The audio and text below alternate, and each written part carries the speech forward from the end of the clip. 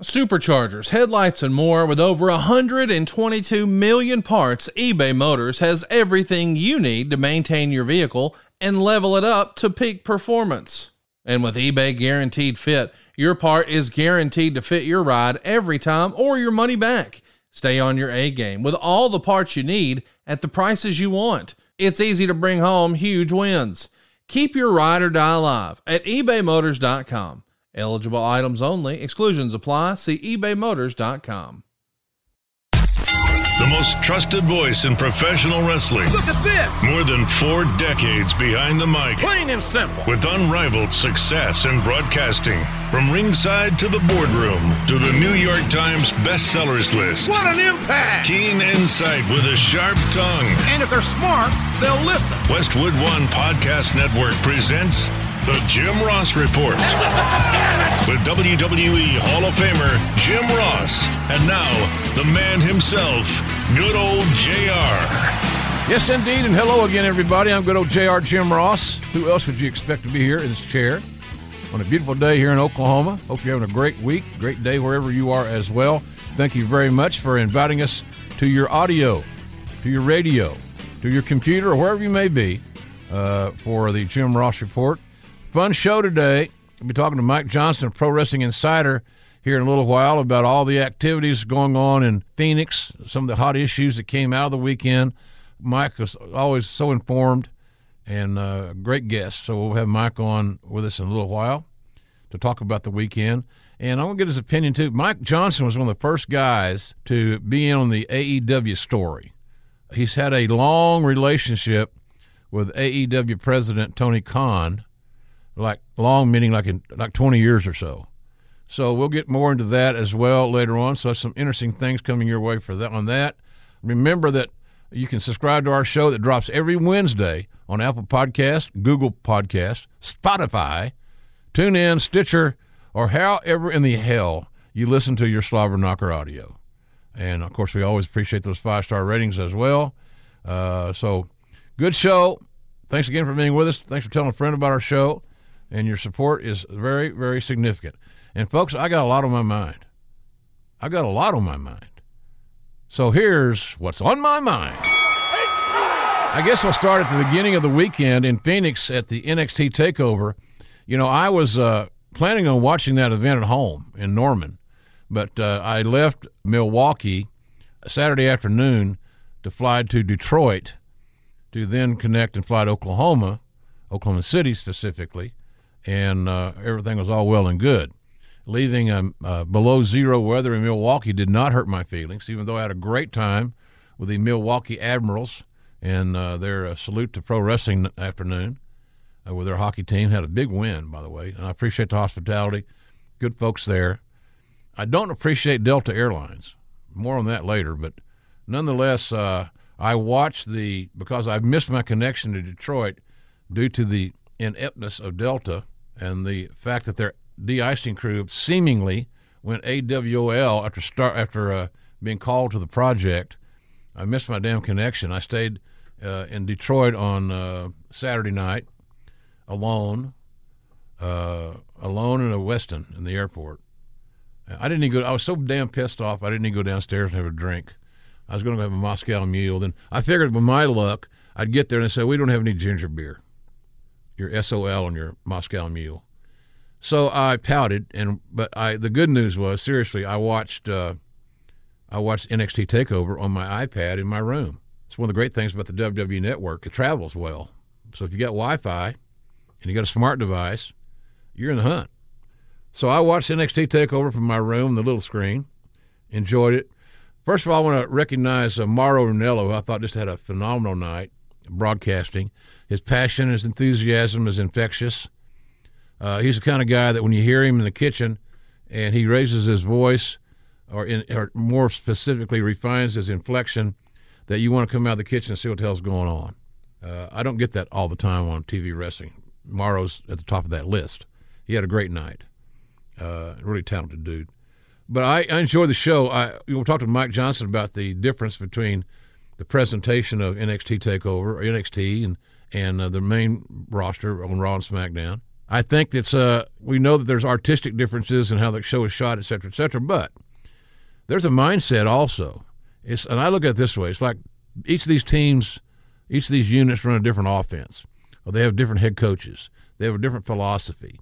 And I really enjoy the NXT TakeOver shows, how they're written, the logic that they use, just really good. I thought Johnny Gargano had a marvelous night on Saturday. But that does not mean I was impressed with every match on NXT. There was not a stinker in a bunch. And the show was not overbooked, but then everybody got plenty of time to tell their story organically. You could exhale. You could enjoy the process. It was because when talents find out that, okay, I got you get 20 minutes and they get ready to go out, and all of a sudden now they've got 15 minutes, they don't try to change anything to any large degree, many of them. They'll just work faster. So they try to cram more shit in a small bag instead of, restructuring their match, rethinking it. But we've got the match memorized. We've been working on it for days. That's one of your problems there as well. But, man, I love the show. The feel of it was great. I love the clean finishes. It doesn't hurt to lose if you know how to work. If you lost every week or you got a gimmick, like Zack Ryder and his tag team partner, Kurt Hawkins, that's a different deal. We had the same thing in Mid-South many, many years ago with Mike Boyette. The same thing WWF had at one time with when they featured Barry Horowitz on a big losing streak. And I remember calling that match in a voiceover session, and I was screaming, "Horowitz wins! Horowitz wins!" I think there's no sent off of a baseball call. So, but I think that they have winners and losers, and the matches are competitive. They're athletic. If it's real athleticism, if it's in a real athletic event, then why does it hurt to lose? If you lose the right way and you don't lose every time that you're on television. I don't get that. I like the fact that you're going to see a winner and a loser, so how's it going to go? It adds more intrigue to the match because I don't want to plan on, well, this will probably be a disqualification or this will be a count out. That's garbage. That's true garbage that means nothing. So a good night for the Cats, the men and the women there at NXT TakeOver. I like Shayna Baszler's evolution. Very good. Tommaso Ciampa is excellent, big time. I hope the WWE creative gets Aleister Black and what he can represent and what he can mean. He's a really talented dude. And he's got a very unique, rugged look with all those tattoos and long hair, et cetera, et cetera. I ain't knocking it.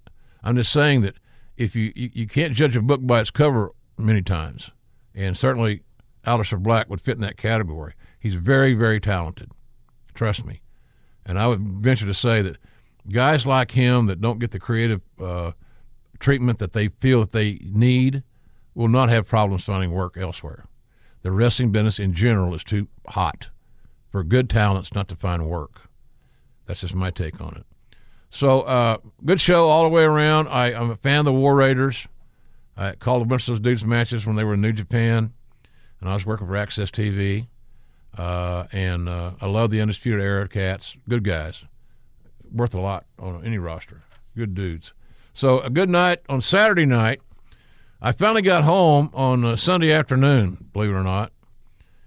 And boy, was I ready to get home. This is one of those deals you get off the road and you want to take a shower, and you have to really convince yourself that you need to leave the shower. I bet I took a 20-minute shower. And the great thing about it, the city life, it wasn't like that way when I was living on the farm as a kid. You had to hurry because the hot water tank would run out of hot water. I loved my shower. Getting off that damn airplane. Coughing, hacking. Jeez. People should be wearing masks. Maybe WWE should cut a deal for Rey Mysterio mask on these airplanes. People might not cough in your damn face. I'm sitting there with my hat on, which is a big mistake, but, what are you going to do with it? Are you Jim Ross? Yep. Well, what are you doing? Flying. What do you do now? Oh, I'm just got a rehab. No, but you get some dandy questions. Some dandy questions. Especially when Delta puts your ass from your full fare paid first-class ticket to 19C. Sit in 19C on a 2-hour trip with a hat on and see how many people want to come have a chat. I don't remember advertising a meet and greet. But thanks to Delta, we did a few. I don't mind meeting the fans. But, if there's turbulence, I don't want you to mount your big ass in my lap. I wouldn't want to be in yours.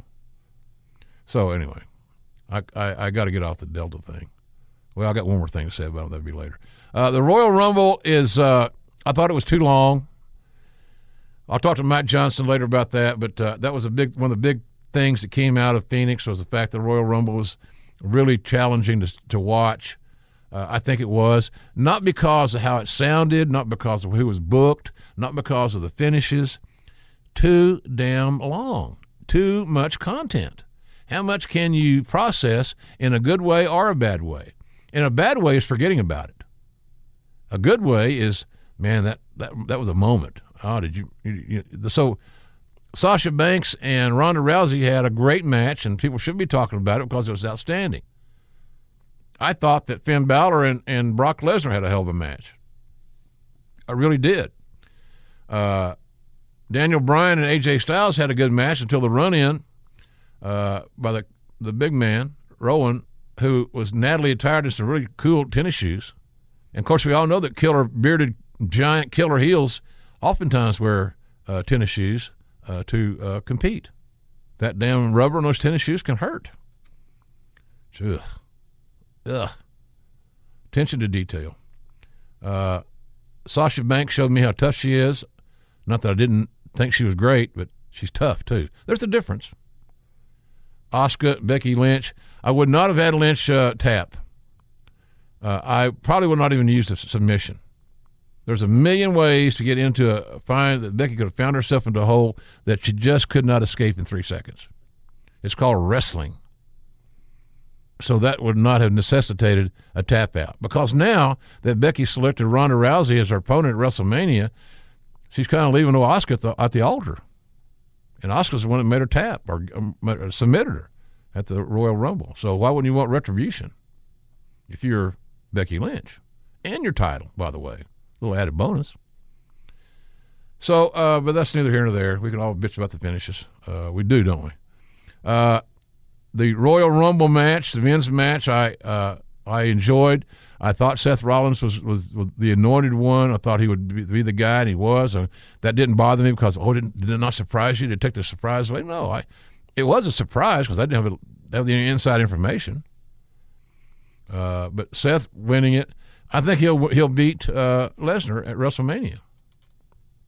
The only thing about the Rumble, I enjoyed the little wrinkle, if that's all it's going to be, of Nia Jax entering the men's Royal Rumble. I didn't have a problem with that philosophically for the moment, for a spot. I hope that doesn't lead to proliferation of intergender matches.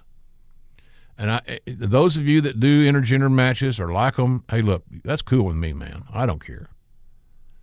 But for me, if I'm booking, if I'm creating, if I'm writing, I'm not putting men and women against each other. Because my expression is how I perceived, how I feel about that is kind of the expression I saw in Randy Orton's face when he went face-to-face with Nia Jax. The thing about that, boy, it did show her how big she is. That was a good moment. You saw her size advantage and how dangerous she got some shine. But I just don't want it going forward in an intergender rivalry, because the women always got to wrestle smaller or small guys who are comedy characters to some degree. And that's not how I would produce wrestling. I enjoyed listening to JBL and Jerry Lawler. Good to see some of the veterans got to come back and got booked, and they seemed like they were having a good time.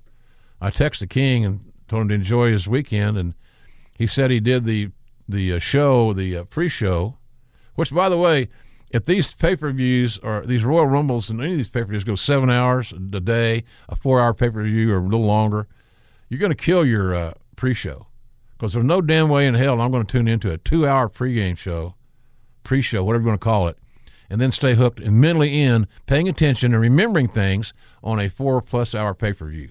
I can't do it. Well, JR, you're old. Yeah, I am old. But I'm also not stupid. And I also know that people can't process that much information and retain it. And, of course, then great booking, great creative touch with Becky Lynch replacing Lana, which made a lot of people happy. And for more reasons than one, I'll not be catty any longer. I'm sorry. Too much coffee. But it was great creative. And Becky winning that thing, last eliminating Charlotte, how ironic and poetic was that?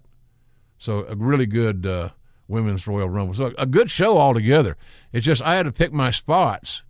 I had to step away from some. During that show, you know what the most productive thing I did?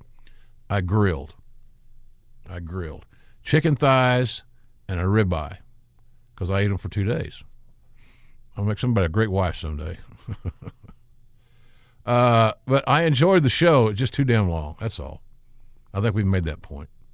Saw Jeff Jarrett in Milwaukee on Saturday at the Admirals game, the hockey game I mentioned earlier. He was one of the lovely Gail Kim and the beautiful Al Snow and I were the 4 people on the signing for the fans, and it was great, a lot of fun. They had over 5,000 people at the game. It was great for a Saturday afternoon. And when we left the hotel, it was to go over there about 3 blocks. It was -4. That's chilly, man.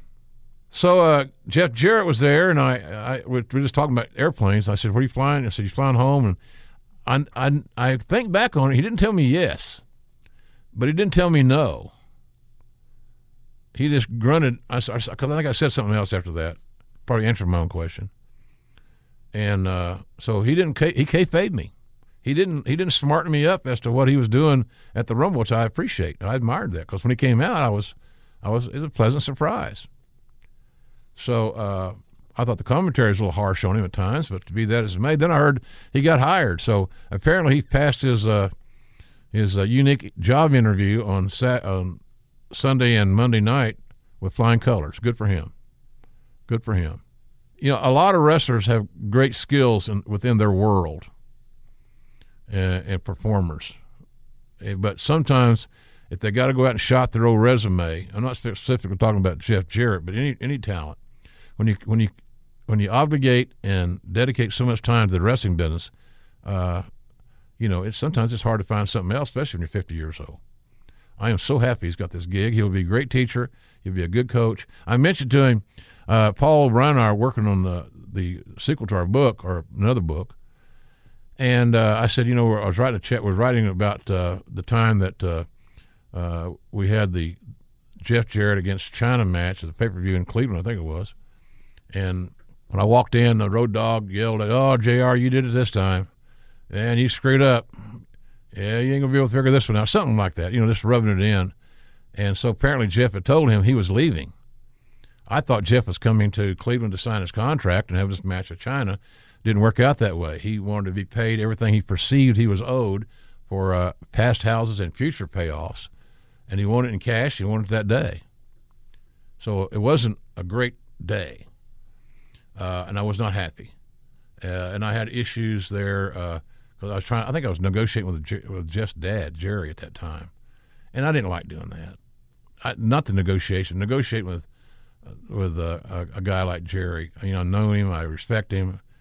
I don't need to be negotiating contracts with him, especially when he's got an agenda. His son. He's talking about his son here. It's just tough for everybody. So I left the door open there. He didn't give me a response. I was hoping to get some inside information for the book, but I think it was just one of those memories that you kind of like to forget. But the good thing about it is here's how life can work for you. I could have done a typical wrestling thing and stayed pissed off at Jeff from that day till today. My question would be why? Well, there ain't no reason. Stupid. So and I'm not saying that he was all in the wrong. I'm not going to shy away from my responsibility, but it's silly to hate and silly to carry it with you. I said it many times in this show, kids. I ain't got no room in my carry-on any longer for negativity. Ain't going to happen. So it's good seeing him there. Another item off this weekend, Sam Roberts' comments regarding Bianca Belair were a little stiff. But I think in the character, maybe they're trying to get Sam to be more controversial, that maybe it was a produced thing. I can't imagine it not being. I cannot imagine knowing Sam Roberts as I do, and I like his work a lot. He's blessed. He's got a great gig at Sirius XM. He's in good with the WWE decision makers. He gets a lot of good bookings on the broadcast side, so forth. So he's living his dream. So how can you be mad at somebody for that? So I think Sam would not have gone into business for himself. I don't think he would say shit about WWE if he had a mouthful. I just don't. So, but I thought it was a great spot. If he created the spot, then it's brilliant. If somebody else booked him to do it, then good job. So I think they need more of that. The announcers need to have a personality, all of them, to some degree. I even noticed that Byron Saxon's using his voice better. He's got a little bit more bass in his voice. I pay a little bit of attention. Great announcers have the ability, and most of it's just divine presence, of being able to, their voice cuts through clutter and cuts through the noise so that you can hear them through the crowd noise and music and pyro and all this kind of stuff. But nonetheless, it was a good Sunday night, good show, a little long. What else? Oh, Monday Night Raw, yeah. The highlight of Monday Night Raw to me, I thought it was one of the better Raws in a long time. All of a sudden, I'm working on this podcast you're listening to right now. I'm there on Monday night at my house. I'm writing notes. I'm moving this around, that around. And all of a sudden, it's time. They're in the last segment. So that show really passed quickly.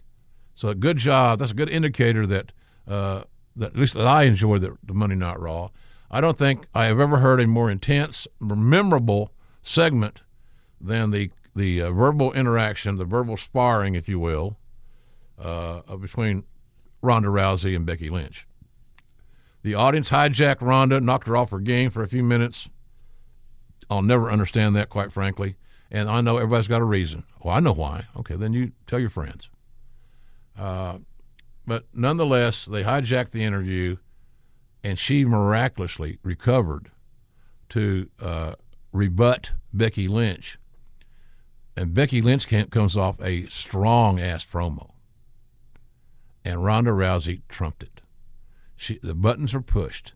She was not – I didn't think she was memorizing and reciting somebody's lines that they wrote at their little laptop or something. It felt real to me. And by feeling real, I didn't stop and process. I just listened and absorbed. She didn't run me away. I didn't roll my eyes. Neither of those ladies. But that was an amazing segment, I thought. I thought it was great writing to have Lesnar and Rollins in the last segment. I thought that was good stuff. Still curious what's going to happen with Daniel Bryan and Rowan. But I liked the show. Good show on Monday night. Broadcasters did a good job. Somebody asked me this the other day about, what do you think of the broadcasting? I get so many hooks in the water thrown at me about wanting me to essentially rail on broadcasting. I guess people think that I'm so goddamn bitter that I'll blast the broadcasters, and knowing the job they do and how it's presented to them and what's expected of them, et cetera, I'm not going to do that. There are some things in a broadcast that the announcers inherently know is fundamentally wrong. And when color broadcasters cannot identify potential pinning combinations, i.e., somebody's going chest to chest on a lateral press on the canvas, shut the hell up. Let the play-by-play guy get in there and give me the near fall or the fall.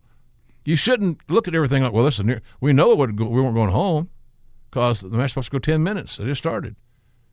That's horrible. That is horrible. I did hear some of that over the weekend. Color analysts not understanding the protocol of calling a false finish or a pinning situation, pinning predicament, submission attempt. All those, it's just amazing to me. And then I was listening to, they're doing, sometimes they do backstory when there's a lot of movement fighting going on. Now, you know it's a work, and you know it's not time to go home, so you're not going to cover it. I got to get the backstory in. I don't give a damn about the backstory if you're going to cut the balls off what I'm saying. Just doesn't make any sense. So, but a good weekend in that regard. I watched a lot of TV wrestling, man. And I'm not done this week either. A lot of TV wrestling. So there's that. Also, a few other notes. There's a lot of things going on, man. You got to check out the StarCast in conjunction with the AEW Big Las Vegas Extravaganza, Double or Nothing. That's going to be a big show. So Conrad Thompson's working on that. Conrad and Raphael Morphy and I had a little meeting this week along with Bruce Pritchard. And StarCast.com is where you get all your info. StarRCST.com. StarCast.com. Great travel deals for that holiday weekend in May. And, of course, AEW is having a big press conference for Double or Nothing ticket announcement party at the MGM Grand's Talent Pool area. That's going to be on Wednesday, February the 7th, 6 o'clock Pacific time. It's going to be interesting to see who's going to show up, what's going to happen. But really, these guys are out there hitting it, trying to create a lot of awareness and momentum leading into their big May event in Las Vegas.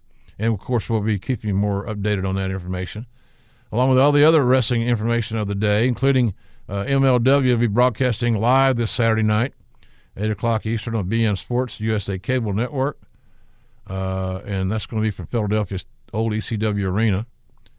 One of our guests, Tom Lawler, is going to be in the main event there against Low Key. That should be really good. So support the guys. MLW.com. Support everybody that you can, including my friend Josh Barnett, my old partner at Access TV. He's going to be producing a hybrid wrestling MMA show on WrestleMania weekend. Josh Barnett's Bloodsport, presented by Game Changer Wrestling at the White Eagle Hall in Jersey City, New Jersey. That's going to be on Thursday, April the 4th. I might see you there, folks. I might check that out. Pretty damn much an all-star team fighting. So check them out at eventbrite.com for your tickets. Don't miss this. Eventbrite, B-R-I-T-E, by the way, .com. Support my boy Josh. Good man. Always has my back, man. Always has my back. Thank God. Somebody does, right? Poor me. I'm excited about The Rock's movie, Fighting With My Family. It's going to be released on Friday, February 22. I can't wait to see it. Paige is one of my favorite people in wrestling. I've always been in her corner. She could be like an ornery little sister, but nobody else can lay a hand on her. She is a very special woman, very, very talented. Got dealt a lousy ass hand with her injury. Things have not always been perfect in her life, but here she is. She's upright and she's productive and she's got a good job. And I'm excited about this movie. Hope you guys will see it. These are things that we as wrestling fans can do to help the business. Because make no mistake that supporting Fighting With My Family, the film, that's, again, as I said, it's going to be released on February 22nd, helps everybody. It brings awareness to our beloved pro wrestling genre. And how can that hurt? Here's a little update on where I'm going to be the next few weeks. The Great Lakes Comic Convention on Friday, the 22nd of February, and Saturday, the 23rd of February, at the Warren, Michigan. It's in the Detroit area, by the way. The Macomb Community College Convention Expo Center. And if you want information on that, those 2 days, I'll be there with sauce and mustard and ketchup and jerky and books, signing my little life away. And I love it. Meeting all you guys, taking selfies. GreatLakesComicConvention.com. That's your information. GreatLakesComicConvention.com. See you there Friday and Saturday, February 22 and 23.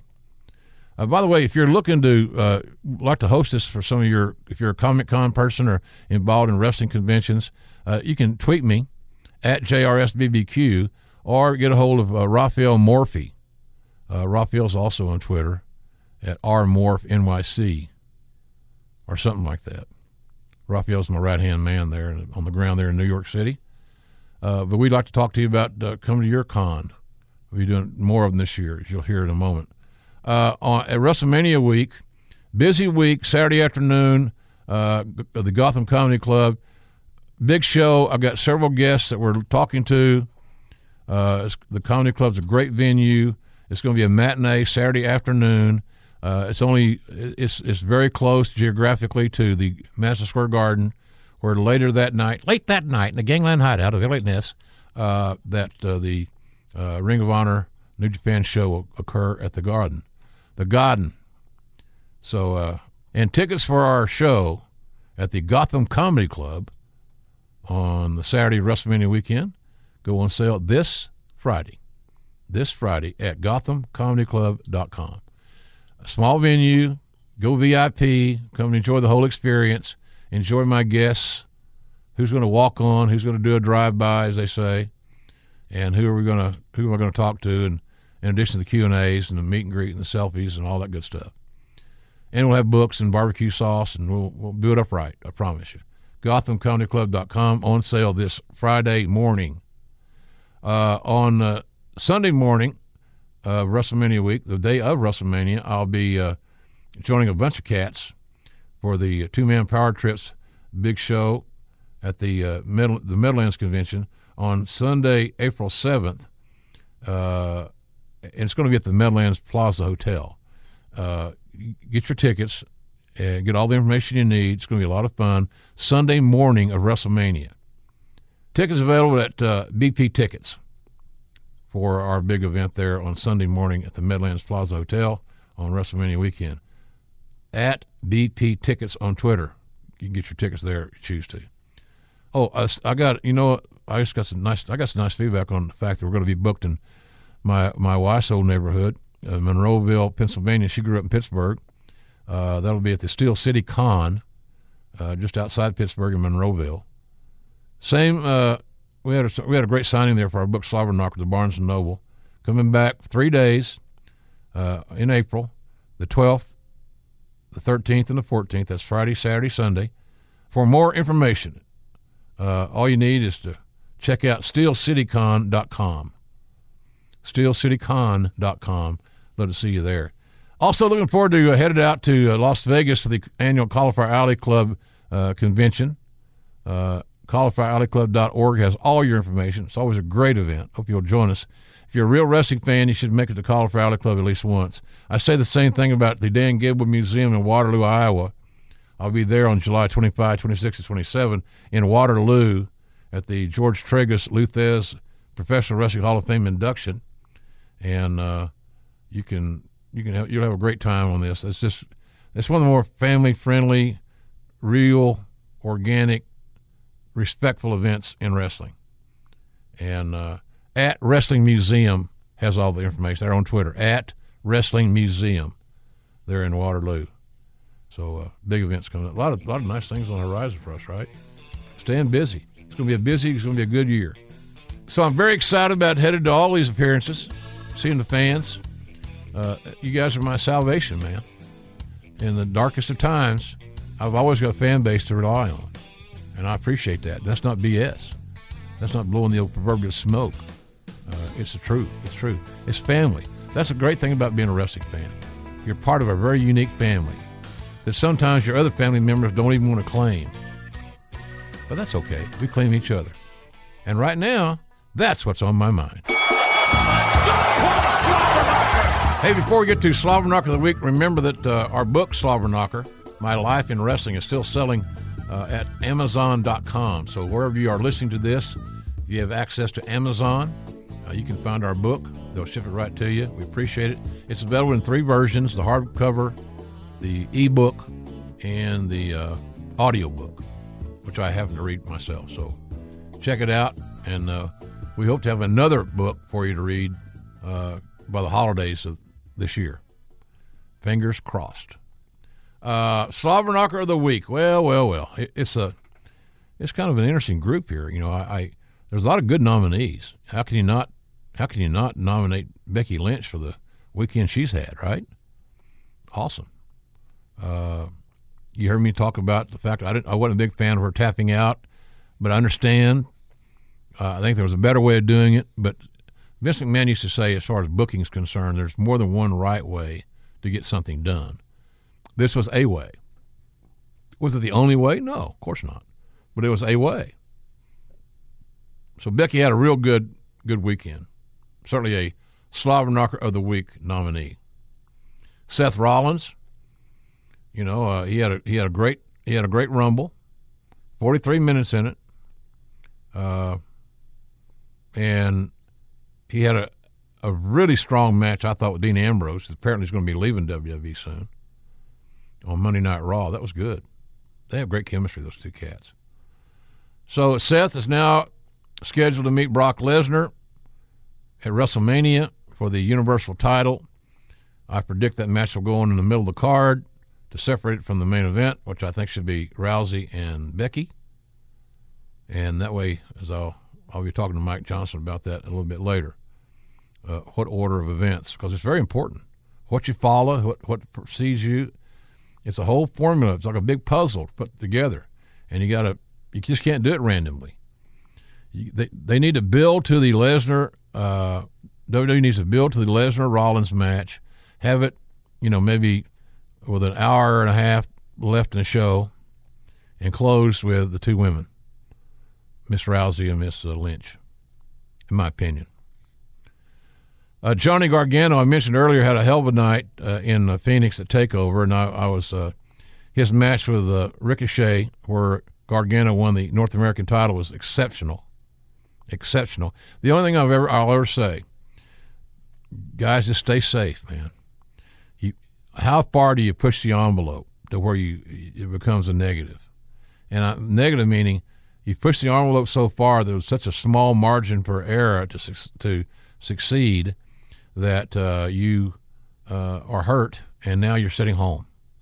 The company's paying you, and you're not working. You may sound nice in theory. It ain't nice.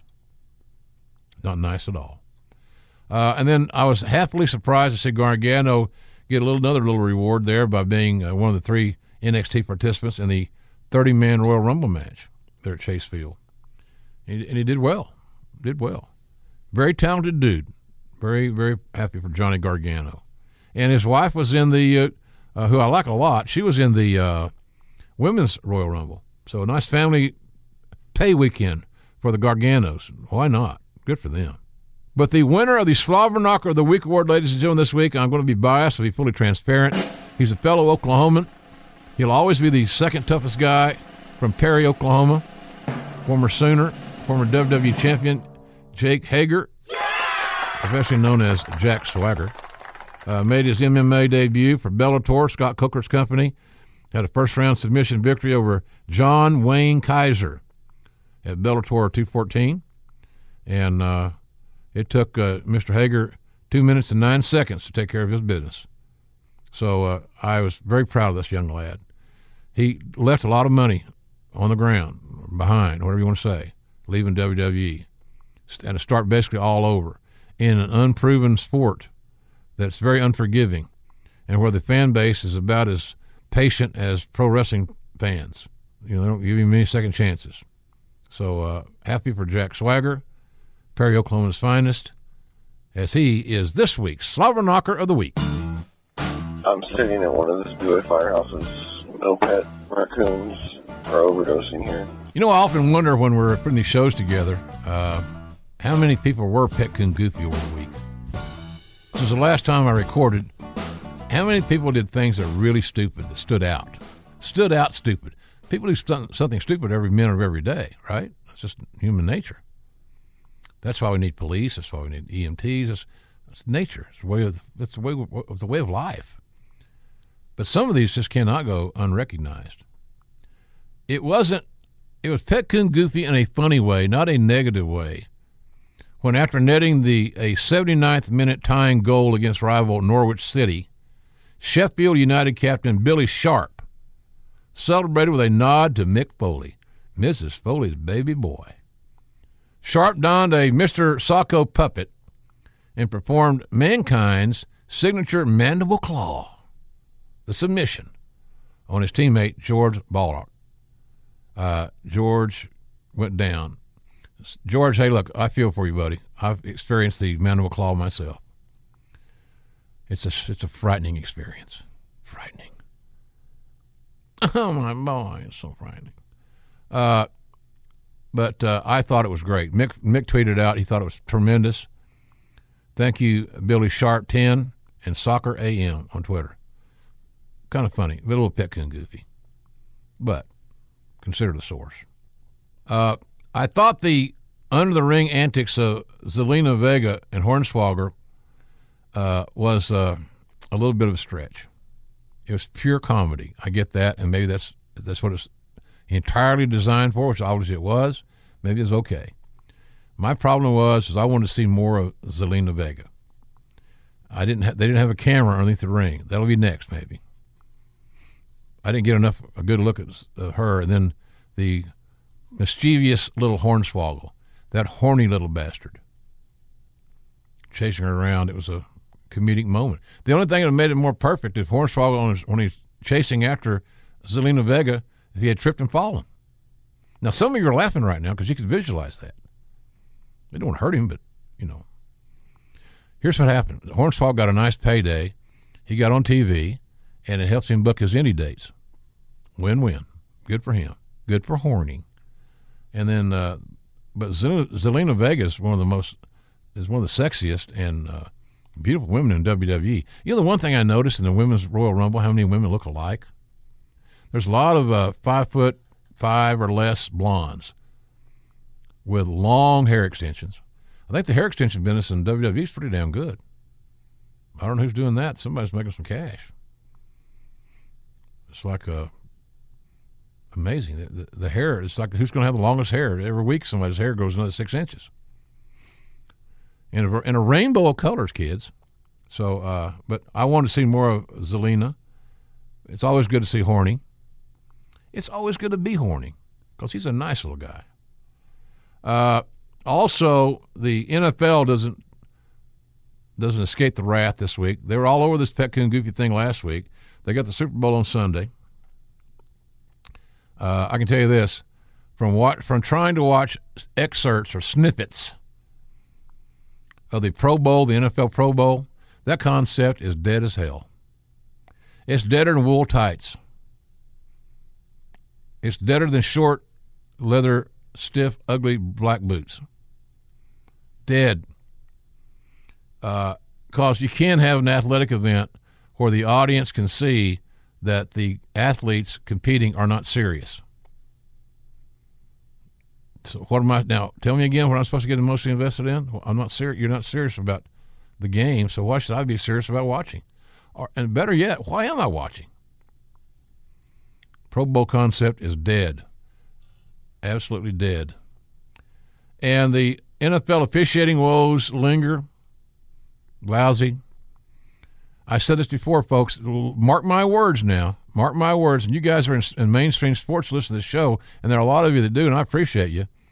The talent pool to develop officials in every sport is lessening immensely. At some point in time, the attrition rate, just the sheer numbers of the scenario, is going to tell us and show us more prominently that the officiating scenario in high school, in college, and in the NFL, whatever, is going to be shaky at best. More shaky in the future than maybe forever in history.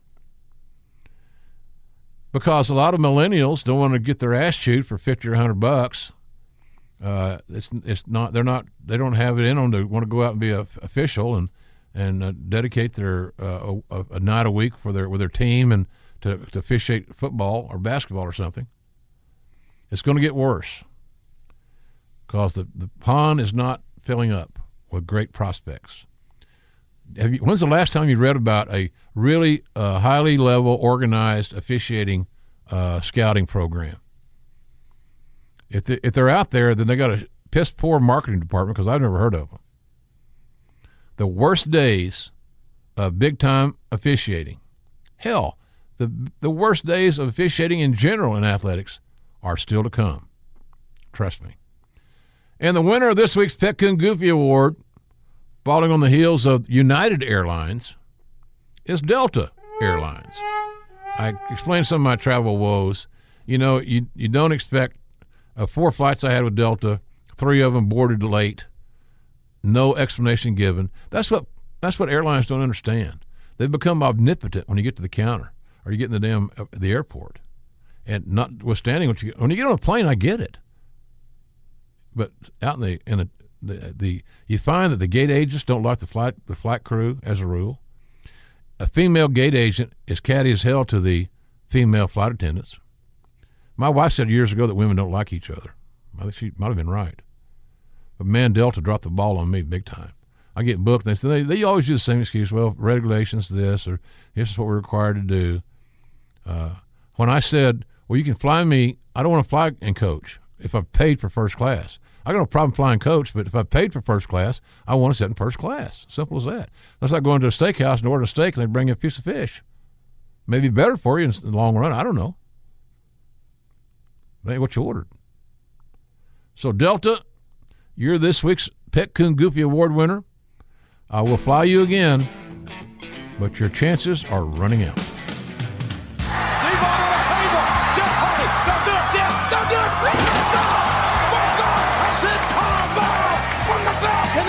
It's time for This Week in Wrestling, one of my favorite segments of our program. And before we get there, remember that if you like our food products, that you can buy them online at www.shop.com. Barbecue sauces, chipotle ketchup, jalapeno honey mustard, the all-purpose seasoning, beef jerky, etc., it's all made in Oklahoma. It's all good stuff. And I am very appreciative of the fact that you support our efforts. It's more of an homage to my late wife and my mom because they were really the backbone of it and the brain trust of creating recipes and my love for being a foodie. So check them out, www.shop.com. Of course, my friends, over 200 Ingles grocery stores, finest grocery stores in the southeastern part of America, have JRs on their shelf, which we are so happy for. We're very lucky. Have so many wonderful partners. And remember, every bottle that you buy at Ingles, a portion of every sale goes to Headlock on Hunger, that is led by my dear friend Bill Murdoch. Headlockonhunger.org. It feeds hungry children when they're not in school. And you find out that 25% or more of kids in America do not eat if they're not in school or in a school activity. Mom and dad both working if they got a dad in the home. Some of those deadbeats aren't there, and it's just there's nothing to go around. It's sad. So check that out, www.shop.com and Ingles grocery stores for our products. And generally at these Comic Cons that we go to and our shows in New York for WrestleMania week, etc., we'll have all those products there, so you'll be able to stock up if you're of the mindset. Well, 34 years ago, folks, it was February the 5th, 1985, Convention Hall, Philadelphia, Pennsylvania. It was a dual show promoted by Jim Crockett Promotions and the AWA. Boy, how would you like to try to figure that one out? Who's going on first? Who's going to go over? I'm going to use my finish. No, I'm going to do. So let's read this and see what we think. On that show, Magnum TA defeated the Super Destroyer. Dick Slater defeated Joel Deaton. Superstar Billy Graham defeated Brian Adidas. The team of Ole Anderson, Mr. Congeniality, and Thunderbolt Patterson defeated the team of Rip Rogers, who's got a great book out, and Ted Oates. They retained the NWA National Tag Team Championship. Tully Blanchard, the daddy of Tess, who was on our show a couple of weeks ago, performing every Friday night on Women of WOW on Access TV. Tully defeated Manny Fernandez to retain the NWA TV title. That's when the TV title meant something. Tully Blanchard, I believe, made the TV title mean more than anybody in the business, ever. But he was really, really good. Ric Flair defeated Ricky Steamboat. No DQ so far. Wahoo McDaniel retained the NWA U.S. Championship after A no contest finish with Ronnie Garvin. So what they did was beat the hell out of each other. The referee threw it out, and they worked to return. And the team of Bob Backlund and the American Dream, are you an assassin or an errand boy, defeated the team of Black Bart and Ron Bass. Did you see that one coming? So, big show 34 years ago, 1985. That might have been one of Magnum's first events for Jim Crockett Promotions after leaving Mid-South. 31 years ago at Market Square Arena in Indianapolis, a historic wrestling event took place, the WWF main event. It was the first of 5 episodes of the main event that aired on NBC network television. And what that means that the main event was the first sports entertainment programming to air in prime time on network television since 1955. Televised matches including Strikeforce defeating the Hart Foundation to retain the WWF tag titles. You understand? I bet that match probably went on first because it was such a good match. You get the people to see it and stay tuned.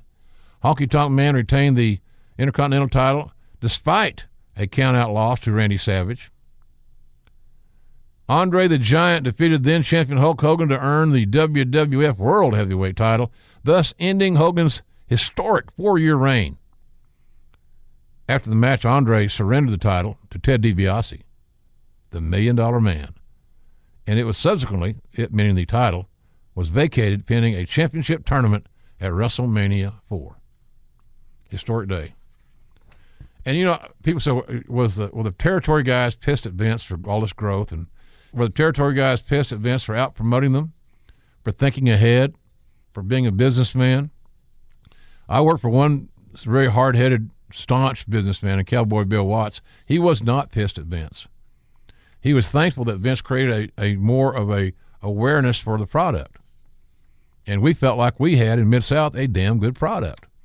So the more people that were checking out and sampling pro wrestling again, and they sampled us at Mid-South and UWF, we had a shot at their business. Pretty simple. 28 years ago, this is a fun show. I can really remember this. The Georgia Mountain Center, north of Atlanta in Gainesville. I enjoyed going there selfishly because it was a very easy car ride from my home in Atlanta, straight up the interstate. But it was a Clash of Champions, Dixie Dynamite, of course. It marked Dusty Rhodes' return to WCW after a brief WWF stint. And Dusty was the booker, executive producer, and he also did color commentary on that show with yours truly. Always loved working with Dream. I had a great relationship with him in the fact that he would book something. He would sit down with me for 15, 20 minutes before a show, no matter the pay-per-view or what. I didn't need to know how to make the watch. Just tell me what time it is. And that's what he wanted to do. He wanted to get through this thing. He gave you the 4 or 5 major points that he wanted to establish in the show per match. If there were not 4 points each match, but this match we want to tell this story, this match we're going to tell this story, then he would leave the storytelling up to me. He didn't tell me what to say, but we worked well together. We had great chemistry, and I loved him. I still love him. I still miss him. The undercard that night had the team of Lex Luger and Sting defeating the team of Butch Reed and Ron Simmons by disqualification. Tom Zink defeated Bobby Eaton to retain the TV title. The team of Arn Anderson and Barry Windham, boy, were they good, defeated the Youngbloods. They were good, too. Brian Pillman defeated Sergeant Buddy Lee Parker, you little rascal. Missy Hyatt defeated Paul E. Dangerously to win an arm wrestling wink-wink match. I saw some tape that the other day. It was interestingly laid out. Heyman he's such a performer, and Missy did a good job too. So, but she made the people happy with her win in the arm wrestling contest after a slight distraction. Something has to do with double vision, if you know what I'm saying. You know what I'm saying? And the main event of that clash, Ric Flair versus Scott Steiner. I love the booking of this. World Heavyweight title. It ended in a time limit draw after almost 25 minutes, meaning the time limit draw, meaning the television time. So the match is one fall to a finish, television time remaining. And they went almost 25 minutes. That's plenty for your main event, for God's sakes. And I love the draw. When you take away time limits, you eliminate the possibility of using a draw as a finish. And to me, that just doesn't make any sense if you want your product and your performers to be perceived as athletes in an athletic presentation. But I remember that show, Working with a Dream. I can't remember what they had there that he and I liked. It was bad food. It might have been hot dogs. You know, great broadcasting teams have to have a pregame meal. For me in the Dream, it was a hot dog because it's on the house. Also, finally, this week in wrestling, I remember this very well too, because it's 14 years ago. Man, it's amazing how time flies when you're having the fun, proverbially. On February the 4th, 2005, the Super Arena in Saitama, Monday Night Raw taping. I love this show. I love going. The fans were great, huge crowd. Chris Benoit defeated Chris Jericho in a submission match. 2 artisans, 2 Canadians. Well, that Stu Hart would say that Jericho was a trainee of my dungeon. I think I made him piss himself one time. Do you know when he came to the dungeon, he was 6'2". Batista defeated Maven in 32 seconds. Damn it, I had the over-under in 30.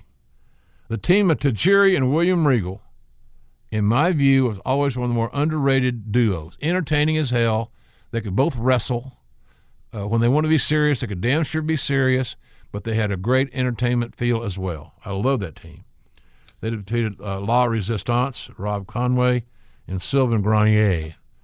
I think Sylvain was one of Pat Patterson's guys from Montreal. Broke him in, mentored him. Anyway, Tajiri and Regal in the Saitama Super Arena won the WWE Tag Team titles. Shawn Michaels defeated Ric Flair. It's a TV match now. Randy Orton defeated Tyson Tomko.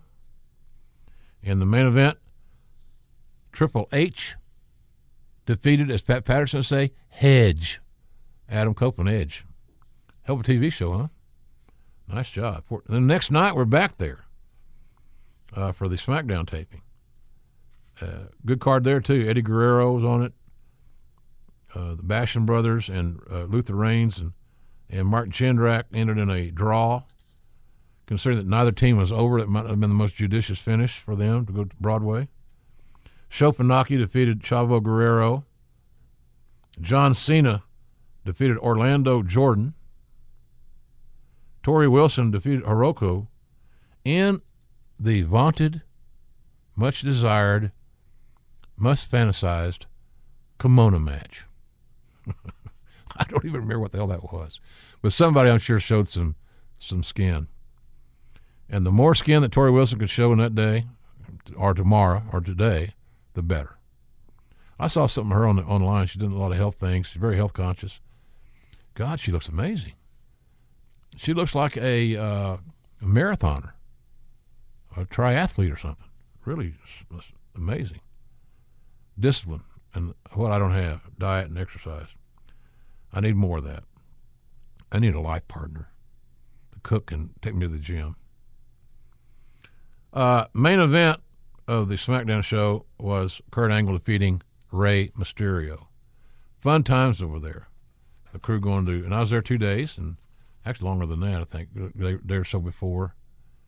But it was fun. Fun times. Birthdays. Let's get to the birthdays real quick here. On Wednesday, 2-time NWA Texas Heavyweight Champion, the late Sailor Art Thomas, a very massively strong African-American athlete, great look. Sailor Art would have been 95 today. Drake Maverick is celebrating a birthday today. He's 36.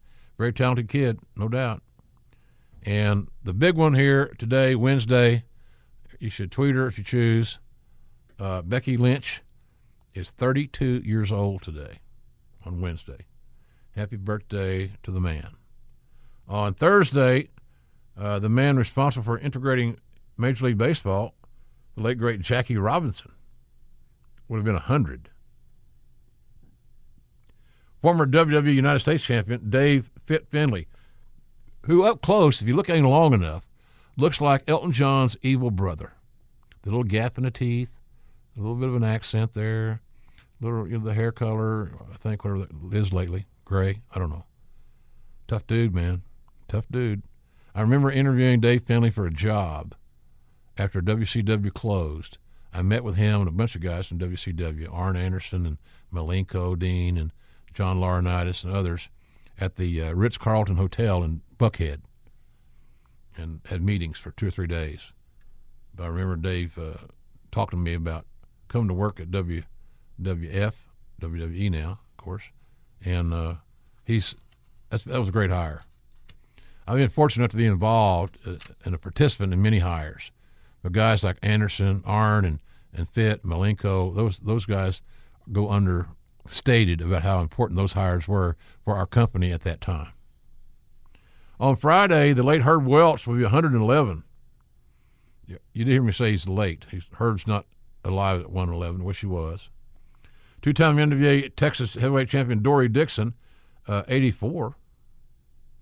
Another very muscular African-American athlete. Those guys had to find a place to fit because, quite honestly, much like the women in the territory era, the African-American athlete was not welcomed with open arms by anybody. Someday I'm going to have to write a book about that.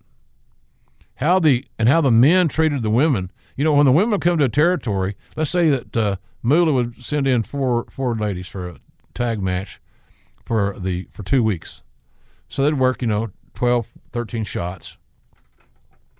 But when those 4 women were booked, 4 of the men that were working on the undercard would be left off. So the guys who are making the least amount of money in the territory got no money because they were not booked, because the women had taken their spots. I'm not advocating that's how to do it. You could add them to the card. There's ways to figure that out, but it created animosity. And they had to dress in less than decent dressing facilities like a closet or with the men. And the verbal abuse they took was embarrassing. Embarrassing. But same for the black athlete. And Dory Dixon, to my point, was a very talented black athlete who basically wrestled mostly in Texas because that's where he could find the most steady work. 2-time WWF World Tag Team Champion with Mr. Fuji, by the way, the late Masa Saito, would have been 77 on Friday. Tough dude, boy. Just don't go throw no rocks at a McDonald's. 2-time Mid-South Tag Champion with the Midnight Express, the great Dennis Condrey, is my age, 67.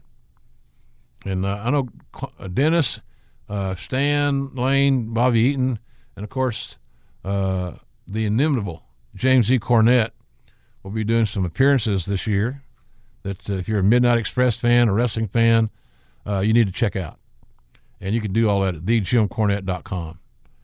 One of my favorite shows was Dexter on Showtime. Man, I've been consuming a lot of Showtime product lately. But the star of Dexter, back in the day, Michael C. Hall, 48 years old on Friday, very talented dude. I saw where his sister, and TV sister, is now in another show. I can't remember the name of it. Kind of playing the same thing, a detective or a CIA person or some dramatic deal. Anyway, good show. And last but not least on Friday, ladies and gentlemen, much like Becky Lynch was on Wednesday, Ronda Rousey is 32 years of age on Friday.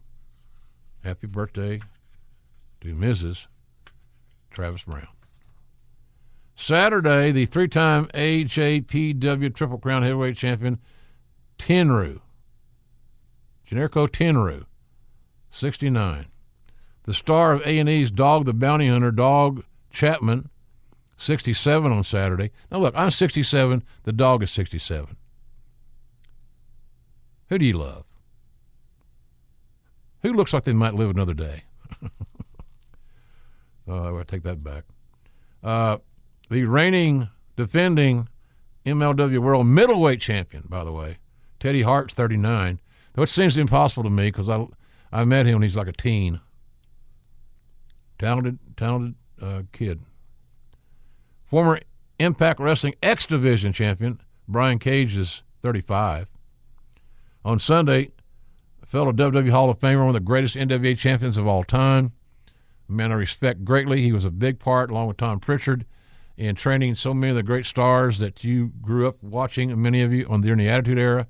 Dory Funk Jr. will be 78 on Sunday.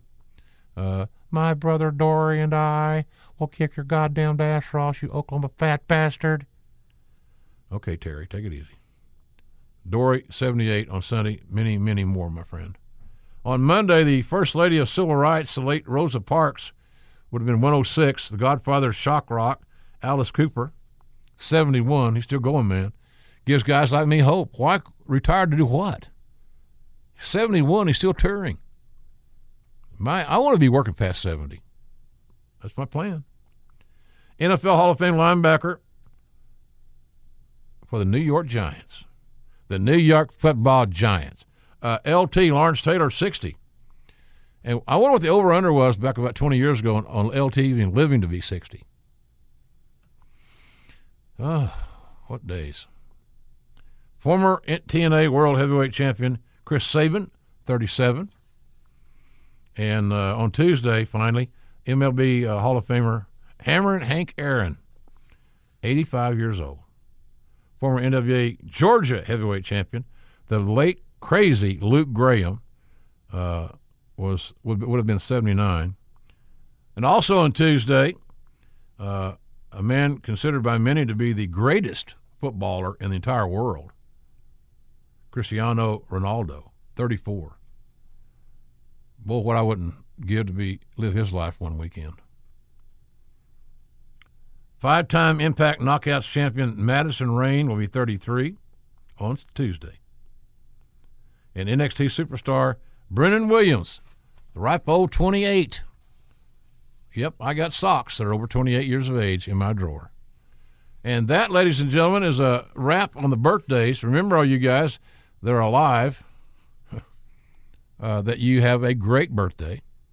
Hope that fans will tweet you or get back to you, let you know they heard on this show that we're lauding your birthday and you enjoy it.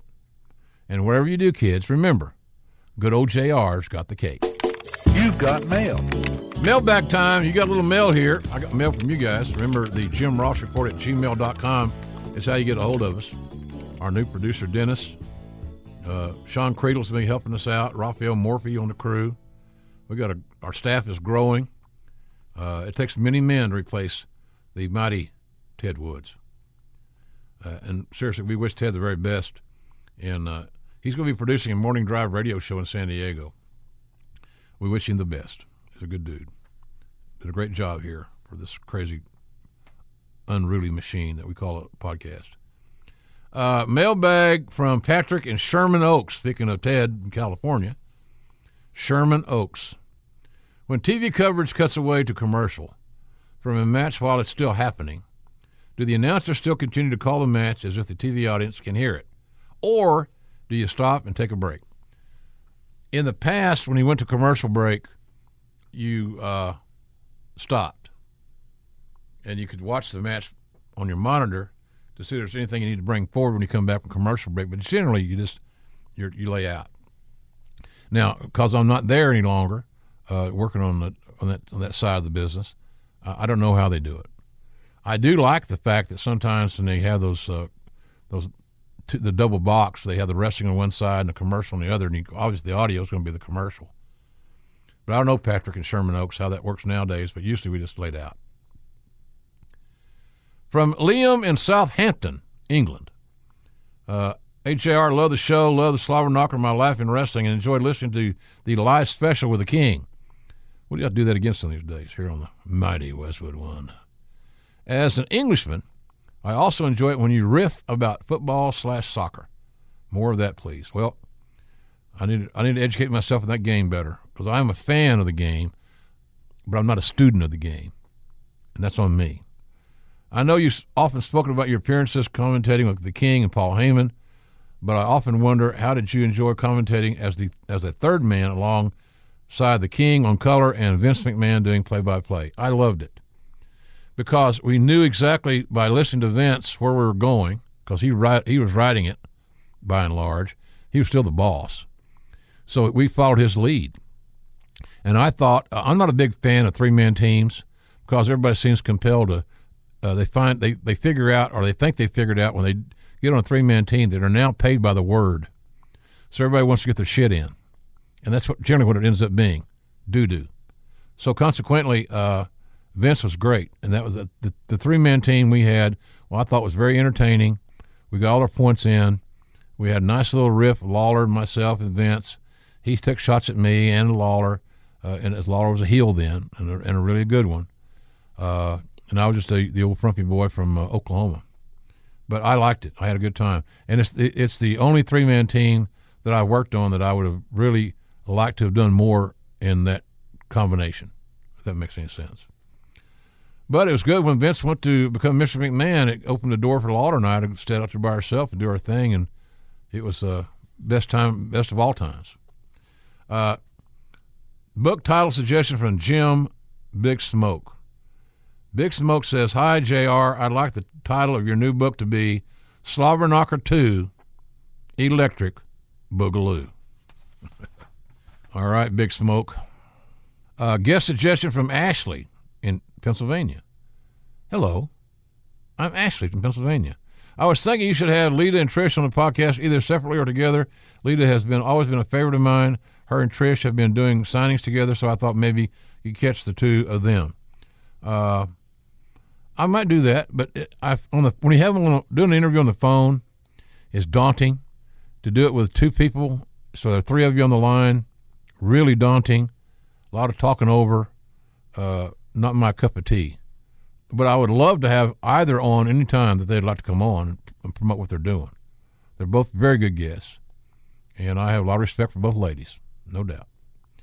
And finally, for the mailbag, remember, thejimross@gmail.com is your address.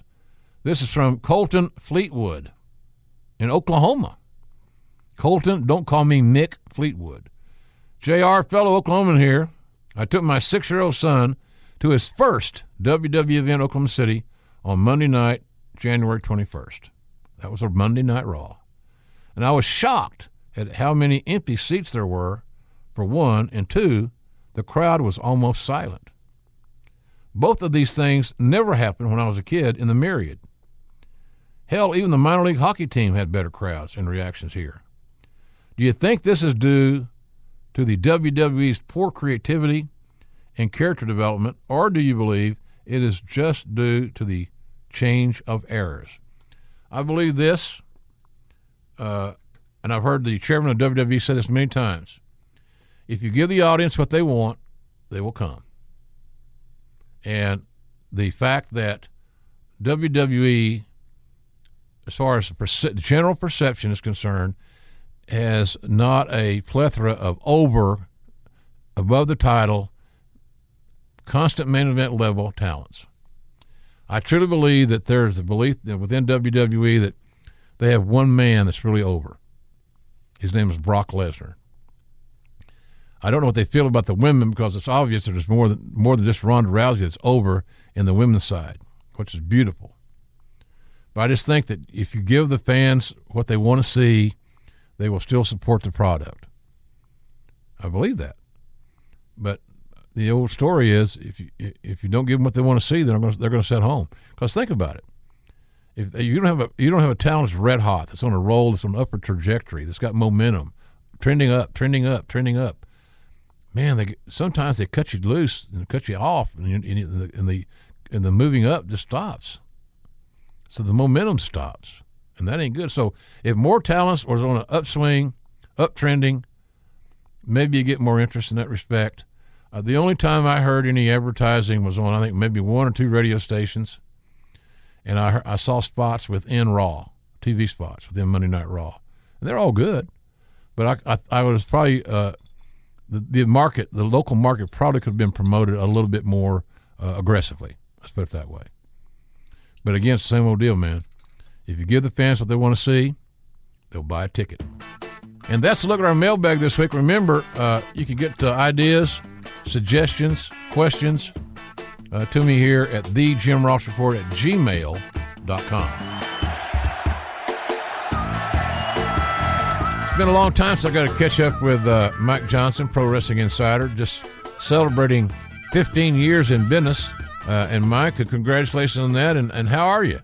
I'm good, JR. Thank you so much. Yeah, 15 years since we flipped a switch and Dave Scher and I came over, and Dave launched PWInsider.com, and I've been there full time since that day, and that's been my full-time profession since the day that site officially launched. So it was a nice milestone for myself personally. I had a lot of reflection, and I realized how old I am. I was in my 20s when that started, and now I'm a young 44. So I feel like I've given a lot of time to this website, and I'm very blessed by it. Wonderful.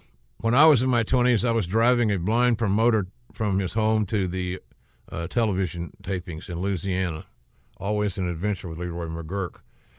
So we all, our 20s, every generation should be, or every decade should be a special time. And man, you got into the business with your site, PWInsider.com. I'm a regular there, folks. Have been for a long time. So it's a great site to engage when you get the opportunity. And opportunity's pretty easy. Log on. It's there. 24/7, 7 days a week. With good news. The thing about you guys, Mike, is that I noticed that, and Dave sometimes becomes a little bit more opinionated on agendas that he is very passionate about, and I appreciate that, quite frankly. I like to think I have some of those same traits, but you remain your objectivity much more often than not. Do you ever find that kind of daunting to try to say, okay, I want to be the reporter, but I got an opinion? Is it hard to balance that sometimes? I try really hard to make sure that I always write, comma, in my opinion, when I'm kind of putting that stuff in. I was very lucky. You know, when I learned about journalism and writing, it was always about the facts first and the opinion second, and that's kind of the way that my brain operates. So I even if it's someone I don't particularly care for on a personal level, I always try to maintain some sort of objectivity there and to be fair to them. And then if I've got to give an opinion, I'll kind of save it for an audio, or I will, one of our audio shows on PWInsider or Elite.com. And as you said, Dave is a very opinionated soul. I am too, but I feel like my role with PWInsider is to chase the facts and chase the stories, and hopefully break the stories accurately and timely. And to me, that's more important than telling everybody what Mike Johnson thinks about said story. I was watching a program on HBO a night or two ago about the two great writers in New York, Jimmy Breslin and Bill Gallo, I think it was. And Jimmy Breslin was a very outspoken character, bigger than life type dude. But I miss reading those opinions, because it's not giving an opinion is a provocative way of writing, being a columnist, whether it's writing about pro wrestling or politics or whatever it may be. But somewhere in that story, your data that you provide to back up your theory has to be accurate data. It has to be, on-point information. Those guys always backed up their theory or their opinion, a strong opinion, with fact as they saw it and as they knew it. And they always gave their opinion more credence. I think if more guys would do that now, like you're saying, give me some balance, give me the facts, now give me your opinion. And as a craftsman, weave it together. So now I get what you're saying, and I understand your point of view, even though I may not agree with it. Well, I kind of feel like we live in like this knee-jerk hot take reaction universe now where, all right, Dean Ambrose might be leaving WWE. Like the idea of kind of threading through the story and looking at the good and bad, that's been pushed out of the way in a lot of places by the immediate, oh my God, this is going to be amazing, or oh my God, the sky is falling. And I think with Twitter and social media and, opinions and stories being reduced to 140 characters in some places, like we've lost that ability and that patience to kind of dive in deep on certain things. And I think a lot of it is that race to get to the content as quickly as possible and to have people read that content as quickly as possible.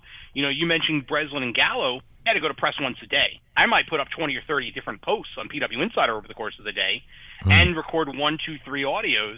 Sometimes you'll have that opportunity to go deeper. Sometimes the content's just coming so quick because there's so many shows that you don't have a chance to take that deep breath and dive deeper into a story. Tell me this about this community that you work in. I'll make it very clear that I read The Torch, and I've been reading Meltzer for 30 plus years. I'm a very vociferous reader of your guys' stuff there on Pro Wrestling Insider. There are other sites I read. WrestleZone I check out. There's a lot of them when I have time, or I'm on an airplane, or I'm waiting on an airplane, or whatever the case may be. So, but tell me this: the general public, the average Joe wrestling fan, doesn't really understand when they read sources say, or Dean Ambrose is reportedly leaving WWE. He is allegedly asked for, according to 3 sources I saw on a Torch story on that matter, as a matter of fact. How do you create your network? Because it's got to be exclusive to you to some degree, of your sources that you have confidence in, that if you use them as a source, that they're not going to make you look like Ned in the First Reader. I think it comes through trial and error. And I've had 15 years of networking and meeting people in different places in pro wrestling and building relationships with them. And it's never easy, because when you think about what myself or any other reporter on this business does, they're writing about the magic tricks and trying to get the magicians to tell them how the sleight of hand is done. So there's always a kind of pull back and forth between how much information you're going to get. And, some relationships will be someone will trust you enough that they call you. And I've certainly had a number of late night phone calls where there are wrestlers who are upset, and you've got to kind of talk them off the ledge and remind them, well, listen, you might not be happy, but you're making more money than the average person is going to make in a year getting to do something that you care about. So maybe it's not as bad as you think. And sometimes it'll be a relationship where I'll hear something and someone wouldn't specifically reach out to me, but if I say, hey, I'm hearing this, is this right? They might say yes, but, or yes, it is, and you at least know you're on the right track. And you have to kind of double and triple check things as often as you can. There's no exact science to it. And the one thing I've learned in 15 years of doing this is sources come and go. You have to protect yourself by kind of reaching out and talking to as many people as you can. And I also feel like, for me personally, the most important thing that I've done is not just try to write about wrestling or learn just about wrestling, but I will read all the entertainment trade publications, The Hollywood Reporter and Deadline Hollywood and Variety, and I will read a lot of sports books, and I'll read a lot of books about TV and film to get different insight into different ways I can write about wrestling. Like I'll go to a lot of Broadway, and there'll be things that I'll think of watching Hamilton or something like that, where I'll go, oh, you know what? I didn't think about this sort of production technique. I should see why WWE does it a certain way. So to me, it's kind of like a recipe. You're always kind of figuring it out and refining it and trying to figure out the best way to make it without spoiling everything for yourself. It's not an easy task. I'm sure it isn't. But I find it would be challenging. You're in a situation where you can't reveal your sources to protect them and their families, et cetera, et cetera. And there's a certain protocol to follow. But then I would feel really odd to be waiting by the phone. And I'm sure you don't do that, but it's hard to go about the business of reporting and gathering facts, and all the while remain off the record or off the radar. You know what I'm saying? Maybe I'm looking at it over simplistically. I'm not sure, but are you able to be as aggressive on running down a story in the pro wrestling world, knowing that your sources have to be protected, or because it's a little unlike somebody said, well, I talked to Tom Brady this week about the Super Bowl on Sunday, and he said blank. It depends on the day and the week. I feel like when talents are on the road, you have to be very judicious with how you reach out to them and when, because you don't know who they're with, who they're traveling with, who they're in the room with, what meeting they're in, and the last thing you want is to be sitting in a room with Vince McMahon and suddenly Mike Johnson's name pops up on your cell phone. You know what I mean? Like, I just don't imagine that's good for anybody's business. There's a lot of late night phone calls, and there's a lot of early morning texts, and there's a lot of people who when I talk on a regular basis too, but when I see them in public, I act like I don't know them and I walk past them. You have to protect them. Good point. And it kind of answers a lot of that question, my general questioning in that regard. The news of the weekend obviously came out of Arizona, where WWE was in Phoenix. As you and I record this, they're doing one more show on Tuesday night. I'm recording a day early this week. But the Phoenix was a site of a lot of things. And the funny And it's funny what people pick out of all that content to focus on. For example, after everybody kind of says without matter of factly that NXT was the best show of the weekend. Okay. I don't have a problem. It's your opinion. Have at it. I can't make a point to talk you off that ledge because you may be exactly right. But seemingly the biggest news was the length of the show on Sunday night, the Rumble. And I think that people miss the point a little bit. And the decision makers I'm talking about, not the fans missing the point, because any way you slice a show that's going to be 4+ hours, as a performance going 4+ hours is going to be challenging to deal with. I don't give a damn who you are. There's things like going to the bathroom and eating and being hungry, being tired, standing up, stretching, whatever it may be. But man, when you think of it, when you factor in my point of getting the kids up, getting everybody dressed, getting a little something to eat, hop in the car, driving to the arena, one of those 48,000 people, you're getting there middle of the afternoon. And you're going to get there late at night. So I read online the other day, and I'm sure you probably have talked to people, the same basic thing. They were in that facility for over 7 hours. Yeah, I was in that position WrestleMania in Orlando and WrestleMania in New Orleans, where it's, you feel like you've got squatters' rights by the time the show's over. You're there forever, and it's kind of the nature of the beast for them now. They want to create these huge milestone events that are like the Super Bowl or the World Series, and also Mardi Gras on Broadway at the same time. And they want to do as much as they can to create this unique special content so that people continue to subscribe to the WWE Network. Just like it used to be, we got to do 2 hours and 45 minutes of great content in their minds every month for a pay-per-view. Now they've got all this content, they like to use the word super serve. And, between NXT and the Rumble, how could you not feel you got $10 worth of content? I also think, while it sucks to be there for 5, 6, 7 hours, they're looking at it from a larger vision, which is once it's done, people can go back and watch it and consume it via video on demand any way they want. And is that 7 hours of content all that different from watching 13 episodes of Orange is the New Black in one sitting, which people do religiously when the new season of that comes out on Netflix? So I think they kind of look at it not as like one show, but they look at it as a complete event that will live on their network and people can watch any way, shape, or form they want. But when you're there live, and I've been to a lot of the Summer Slams and things like that, either sitting in the crowd or in the press box, it can get a little tiresome. And it's taxing, to say the very least.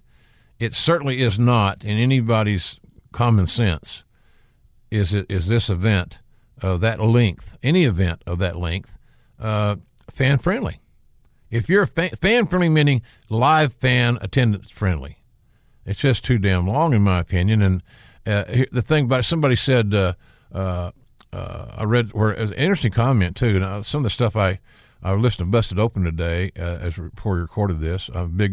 I'm a big fan of Dave LaGreca, and today he had on Tuesday it was Mark Henry and Bully Ray's on, I think, the rest of the week. I'm not sure, but nonetheless, it's a great show on Sirius Channel 93 on Monday through Friday. It's great for the wrestling business. I hear your name mentioned on there from time to time. It's great for all of us that they're there, and I appreciate them very much.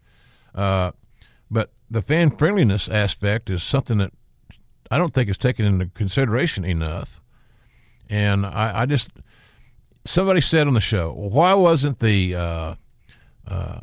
AJ Styles Daniel Bryan match have more crowd intensity or heat? Well, first of all, you know that some of the intensity is going to leave in the sky because you're outdoors. But we heard some loud noises at times induced by Becky Lynch and others. But I think part of that, Mike, is people are tired at that time of night. I was watching that match and I said, God, this is a real good match, but nobody seems to care. I listened, I adjusted my volume, and I'm right. Nobody's making any noise here. So, I also think emotionally the crowd was done after the Becky Lynch story. Like, they peaked for that. Like when Lana was in the aisle, heard, before there was any sign of Becky, they were "We Want Becky" chants in that crowd that you could hear on the broadcast. When Becky comes out and she goes through her whole thing, and You think about the trials and tribulations that she went through in losing to Asuka, getting into the match. Then she is throwing people out, and it comes down to her and Charlotte. She gets injured. Now she's fighting from behind. She finally overcomes Charlotte, one of her top rivals, and suddenly Becky Lynch has accomplished the quest. The hero's journey is completed. She's captured what she wants, which is a chance to go and rematch against Ronda Rousey. If you're a wrestling fan, you went on this great emotional roller coaster with Becky Lynch, but there was a whole other match that ran well over an hour by the time it was over. And so, of course, you're going to be a little exhausted and a little emotionally drained. I think it was just the unfortunate placement of the show. And again, hindsight's 20/20. But I don't think anything emotionally could have topped what they did with Becky Lynch that night. All right, match on in the middle. All right, brings up this point then. At WrestleMania, you got Lesnar and Rollins. You've got Becky and Ronda. Those could be tweaked some way, shape, or form. I'm assuming, obviously, the booking's done with a pencil. Pencils have erasers. They're easy to change. I'd like to think that they're locked in. If that is the case, then who closes the WrestleMania? And if you pick A to close WrestleMania, then where do you put match B? Do you back it off another hour earlier and then let it rebuild to the crescendo of the final match tonight? That's kind of what I would do. When I went to Mania in New Orleans, I felt like every hour sort of had its own specific main event, and obviously Brock and Roman went on last. To me, I feel like, what's the best emotional story that they have? As a wrestling fan, emotion is always what caught my eye. Whether it was Midnight Express against Rock and Roll Express and Jim Cornette's antics, or Dusty and Flair and Dusty's emotional promos going up against the Four Horsemen, or Steve Austin trying to get to the championship and drive Vince McMahon crazy. Emotion to me is always the key, much more than what's going on in the ring. To me, I want to see a good story. I feel like the best story they have, especially after the back and forth they had on Monday Night Raw, is Ronda and Becky. And I think if anything other than Ronda and Becky main events or closes that show, they've done a disservice to the entire narrative of the women's evolution that they've built the last couple of years. I feel like that is the ultimate moment that the women's division at this point in time could have. I think based on the fan reactions we see every week in those buildings on Raw and SmackDown and pay-per-views, that's what they want to see as the main event. And I with all due respect to Brock and Seth, those guys have main evented before. They probably will main event again, especially Seth. I think this is the first year, and hopefully there will be many other years, Ronda and Becky representing the women's division should be the main event of that show. Well, it's a nice problem to have. You've got two great attractions. I don't think you can make a women's match. Maybe I'm being naive. Maybe you can. But I can't see them on the horizon where you can make a bigger, more emotionally invested women's match than Becky and Ronda. And I'm with you. Continuing the growth of the women's movement, I think, is very, very important. Who closes that show tells a major story. One of the biggest statements of the last 2 years they worked on. What a statement, man! Like you said, and they closed WrestleMania. I would have Lesnar and Heyman be able to get out of the building early. Put it on the middle, build to it, give it plenty of time. It's whatever time you need, because if you go on that early, also, Mike, there's no issues. The talents believe they got a net for their time restrictions. Well, if I go over, we're not going off the air. There's a whole 2 hours of show left or whatever.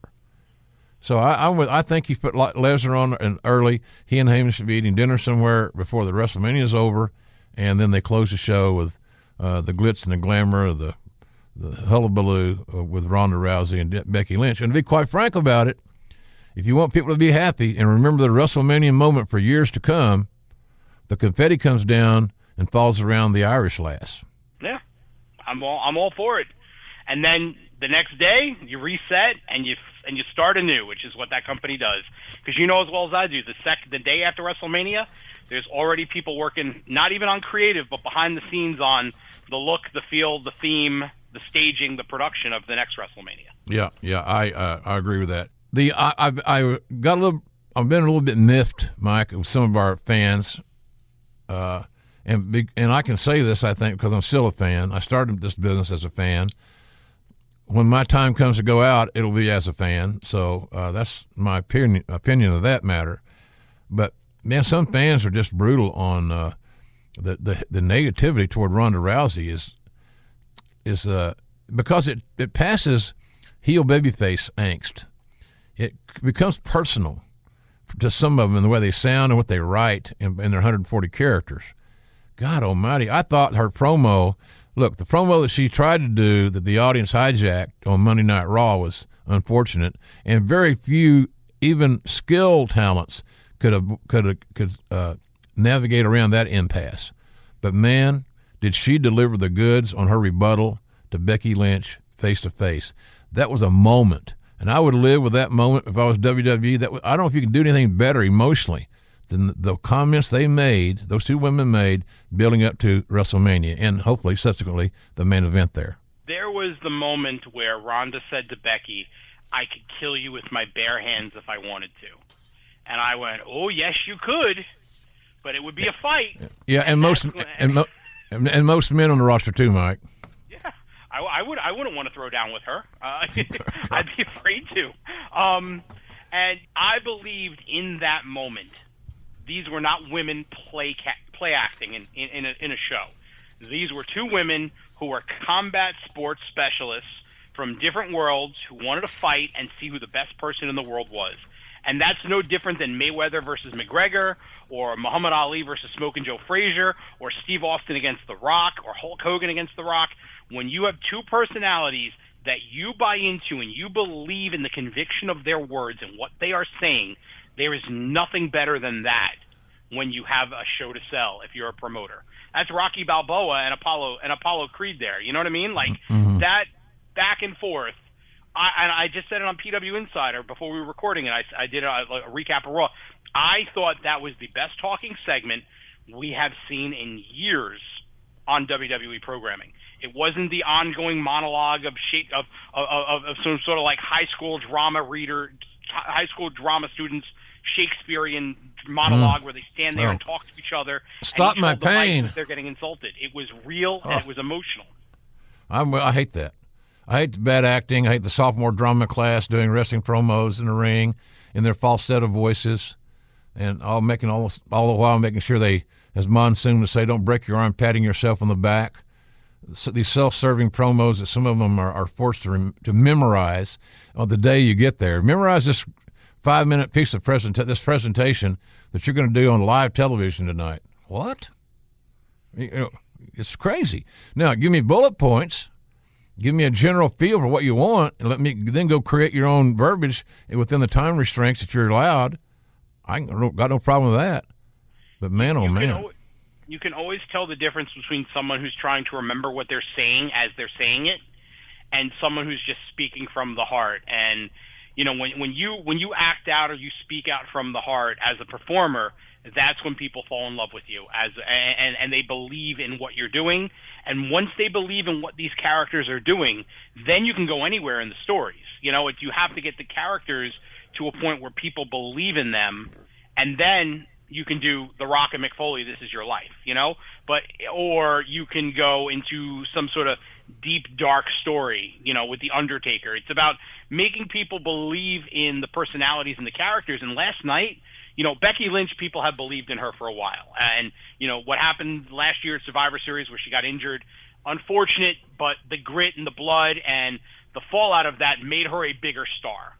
And, you know, like she said, I haven't seen you come to SmackDown looking for me. I had to come here looking for you. Yeah. And people realize there's truth to that.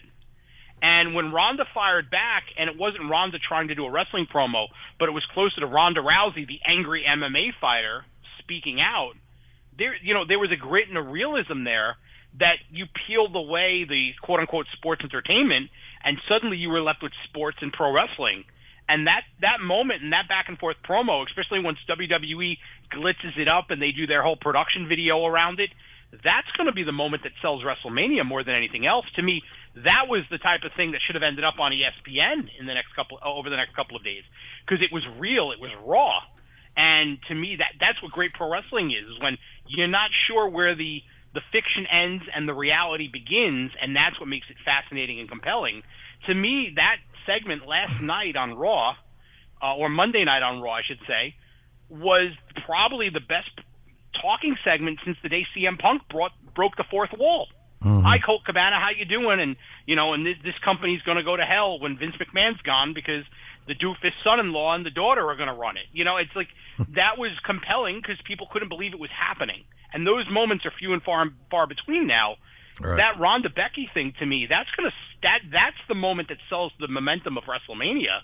If I'm WWE, yeah, it's a no-brainer, and I can't believe that some are overthinking it so much. It's embarrassing that it's really that simple. You can't. Lesnar and Seth Rollins, and all due respect to both very talented athletes, Lesnar showed you his breadth of his work. He showed you he is more than just a brute. Great facial expressions on Sunday night, the art of working, the art of drama, adding drama, facials, body English, how he sold his old diverticulitis scar, let's say, whatever the hell it was just really disturbing. It was good. But, there's always a but. But, men have closed WrestleMania every year since its inception. That's nothing new. Knowing Vince as I do, and I know him pretty well, he loves first. That's why you hear the announcers say, first time ever.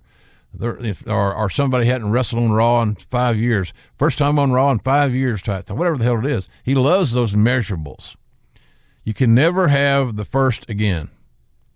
This could be, with women closing the show, the very first time in history. It should be the first time in history because I don't know that you can create, at least on the horizons I mentioned earlier, Mike. This is a perfect marriage, man. This is Stone Cold and The Rock here. This is any of those great rivalries that we talk about. This is a magic pairing. Flair and Steamboat, they got it. They got chemistry. Okada, Omega, they got it. These two women have it, and don't penalize them because of their gender.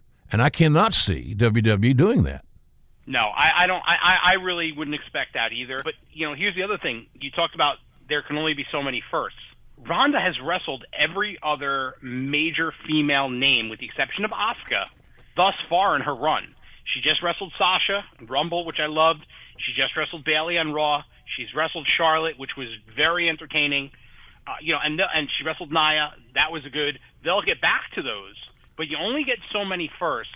And doing that first and having that headline WrestleMania, biggest show of the year, it's not just a match. It's not just a spectacle. It's a mission statement from WWE that reinforces everything that they've done dating back to you're no longer divas, you're now female superstars. Even dating back to the debut of Total Divas, which I don't think gets the credit it deserves, because that was the first time, other than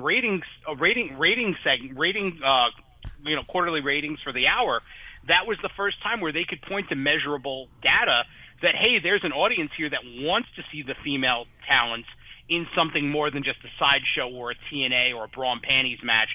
And they opened it up for a completely different audience because there was a huge female demographic that they got from the Kardashians and and places like that. And they opened up their characters and their performers in a way that they had never been opened up before on a traditional wrestling program. So you had a whole audience that fell in love and started to watch wrestling and started to go to wrestling for the first time because of the women. And you had to now service that audience too. There are lots of female fans that I know who used to say to me, you watch that wrestling stuff? And now the questions are more like, did you ever interview Nikki Bella? Or what's really going on with Nikki and John? Like, I get those questions from female friends that I know that have no idea what's going on in Raw or SmackDown, but they want to know if John Cena and Nikki Bella are going to be together again, or if it's just part of the show that they're broken up. There's a completely different fascination and a completely different audience that they found with Total Divas, and they were able to capitalize on that, and that helped open up things for that, coupled with the generation of women who came up through NXT that were, cultivated with Paige and Sasha and Bayley and everybody. All of that was this perfect storm that led to Ronda versus Becky. They can't ignore it. It reinforces everything they've been doing. It's like going through the whole book and not finding out who the murderer is. This is the ultimate chapter for them. I think successful weekend for WWE. I was surprised the house did almost 50,000 people. I thought that was a great accomplishment. My hat's off to them for that. Talent worked hard. Some people ask me all the time. People ask me a lot about why is NXT different than the Mondays and Tuesdays, Raw and SmackDown. It's the way I can do it in a sports analogy. They run different offenses. You know, it's a different presentation. They have a different pace.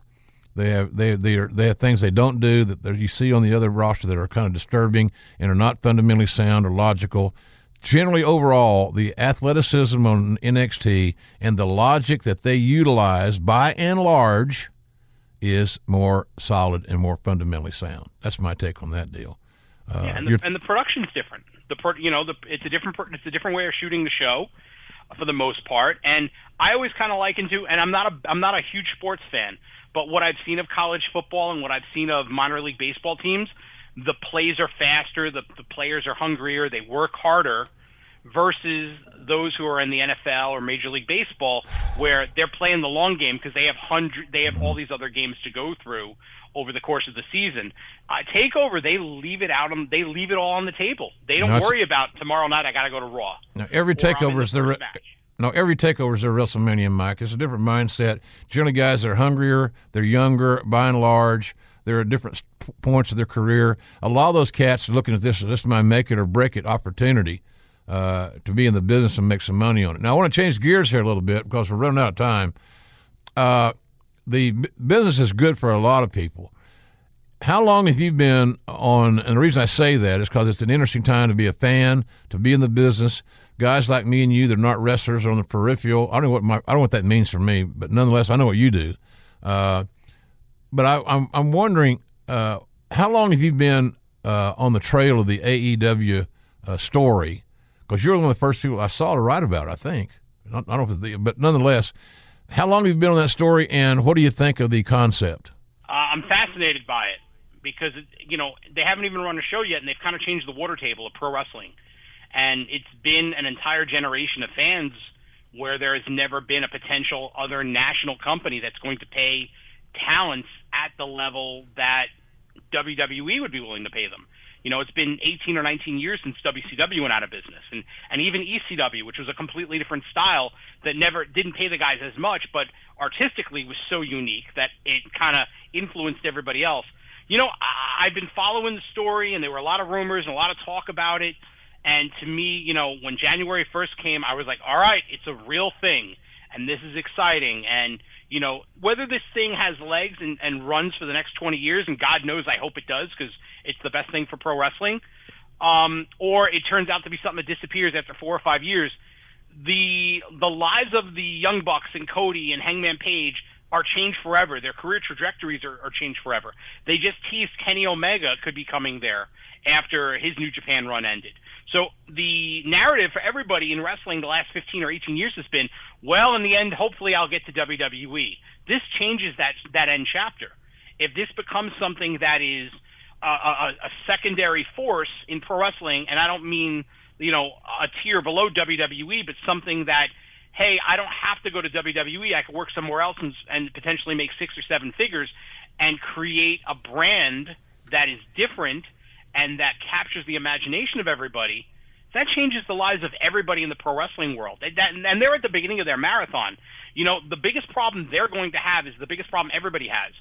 The average person who is out there and watches WWE with their kids, and the average consumer who grew up after 2001 on, WWE has been the alpha and omega of pro wrestling, the definition of what pro wrestling is. And they provide so much content, and they have so much programming every week, they oversatiate everybody. And now will someone else with a lot of money behind them, with a huge marketing plan, with a potential network home, which we all hope they get on a huge cable network that's going to pay them a lot of money, because that's got to be the end game for AEW, can they change the narrative of what pro wrestling is on a huge scale?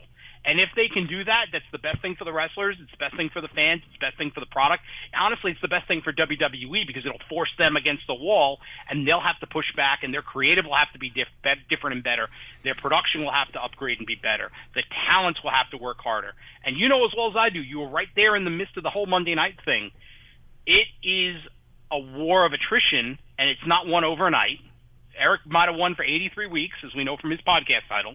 But on week 84, the tide started to churn. But that whole narrative and that whole story of the back and forth, that cultivated and got so many people to fall in love with pro wrestling. If AEW can make an entire new generation fall in love with pro wrestling, or bring people back, or change the narrative of how people look at wrestling, how could you not be excited? And to me, I mean, I'm so hopeful that it does. Just like I'm hopeful for everybody. I want everyone everywhere to have a sellout, and I want every wrestler to have the best match they can, because it's more for me to write about. And where I stand, that's the best thing for me, is to have more great wrestling out there on a major scale. Mike, you're a great guest. I appreciate you taking time out of your schedule this week to jump on with me.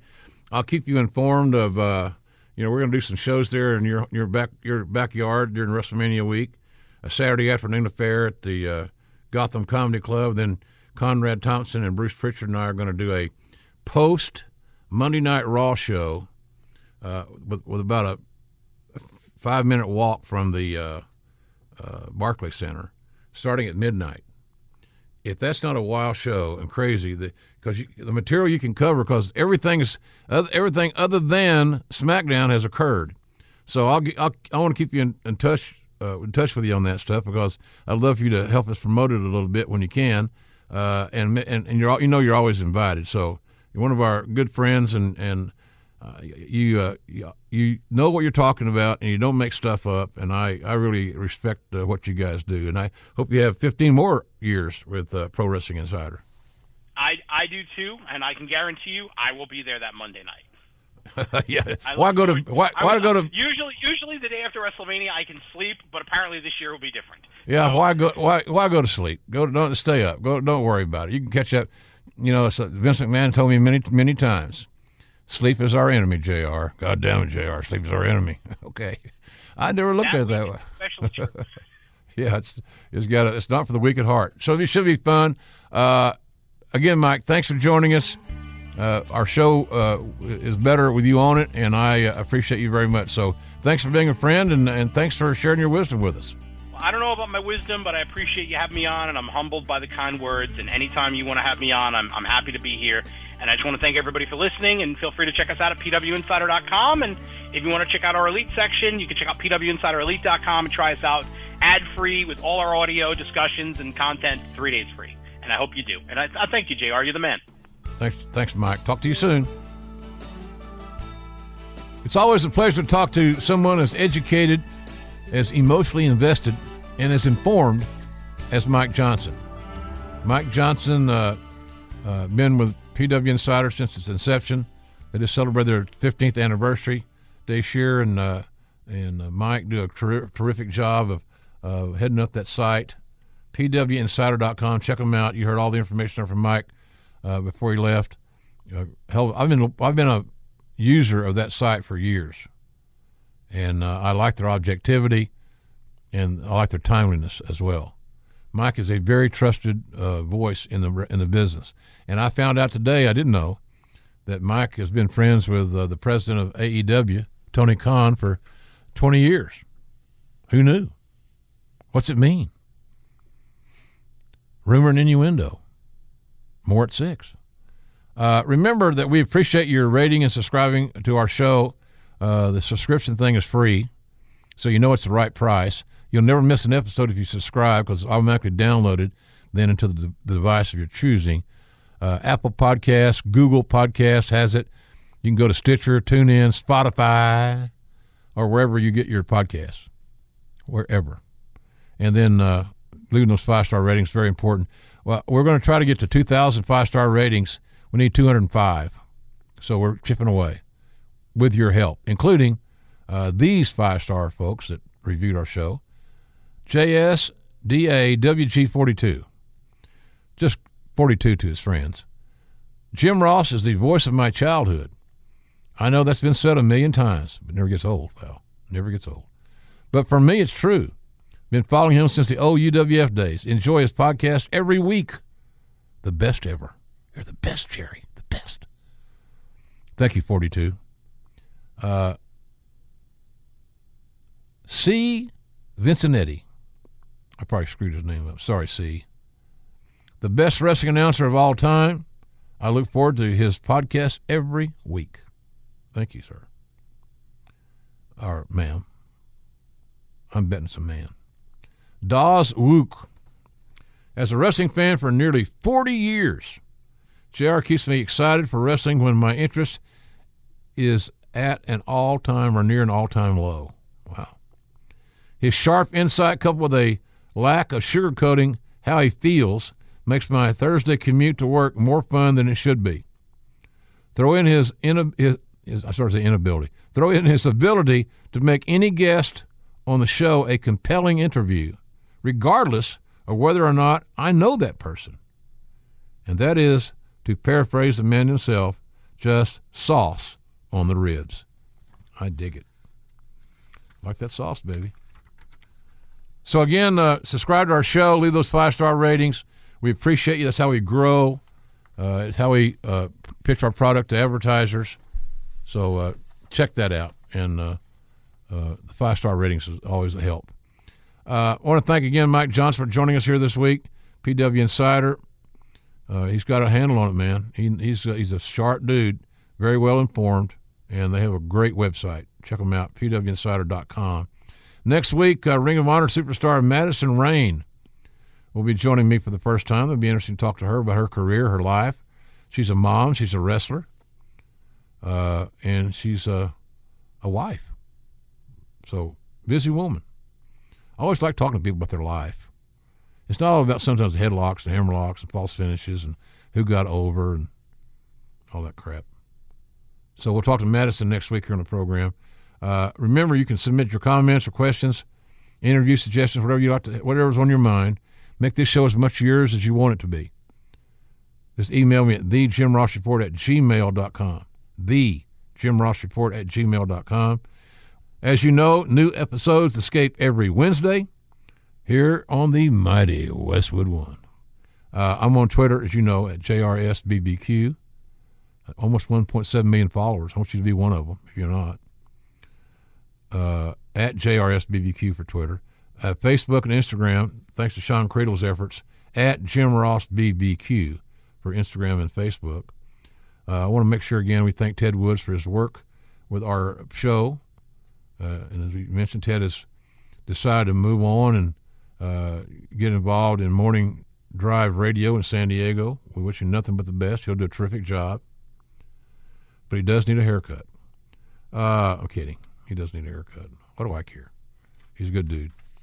I mentioned last week before we get off the air, I want to make it my Super Bowl prediction. Here's what I'm going to go with. This is what I'm going with, and it's my story, and I'm sticking to it. I'm taking the New England Patriots minus 2.5 points. Here's why. I don't know what we have with the Rams. They got a young quarterback, big spotlight, young coach, big spotlight. They got a lot of talent. They're really, really good. And if the Rams beat the Pats, I will not be shocked. But how do you bet, for me, how do I bet against Bill Belichick and Tom Brady? They're proven winners. Track record's there. I can't figure out how to bet against them unless I was drinking, and I'm not. So I'm picking the Pats to cover the 2.5 point spread, and I like the over, which is 56.5 points. The over 56.5. Let's see next week how close I came to some of those educated guesses. Should be a fun weekend. So enjoy it all, folks. Again, thank you so much. I really, really appreciate you guys supporting our show here on Westwood One. Seriously, it's always a joy to come to be invited to your ears again. And I can assure you that great things are to come our way. Yes, our way. In 2019. So stay tuned. I'm driving home in an old black Escalade down the road to Oklahoma City to Norman. Enjoy it. Enjoy living here. Enjoy being alive. Go out and do something nice for somebody that's unexpected. You'll be so rewarded. You'll be so happy you did. You'll feel good about something. And remember, folks, that our tomorrows are never guaranteed. So for everybody here on the team, I'm good old JR Jim Ross saying thanks very much, and so long, everybody. The Westwood One Podcast Network, The Raven Effect. Tom Cruise did a lot of running. I agree. I think he's good at all that sort of action guy stuff. But he looks a lot like the Disco Inferno. Like a handsomer, better shaped Disco Inferno. Disco's in pretty good shape. The guy is in fantastic physical shape. The Raven Effect. Download and subscribe at Apple Podcasts, Google Play, and the Westwood One Podcast app. Free from the Westwood One Podcast Network. John brings his skewed sense of humor. Jeff brings tips to cut strokes off your next round. Together, it's those weekend golf guys. They'll pay a lot of money to PXG and Titleist and Callaway and on and on and on, right? How many yards do you think you're going to pick up with that extra driver? I think I can get an extra 5 to 10. What if I give you 15 to 20? You pay me more. Jeff Smith teaches on the sliding scale. Those Weekend Golf Guys, the podcast, part of the Believe Network. Just search BLEAV on YouTube or wherever you listen.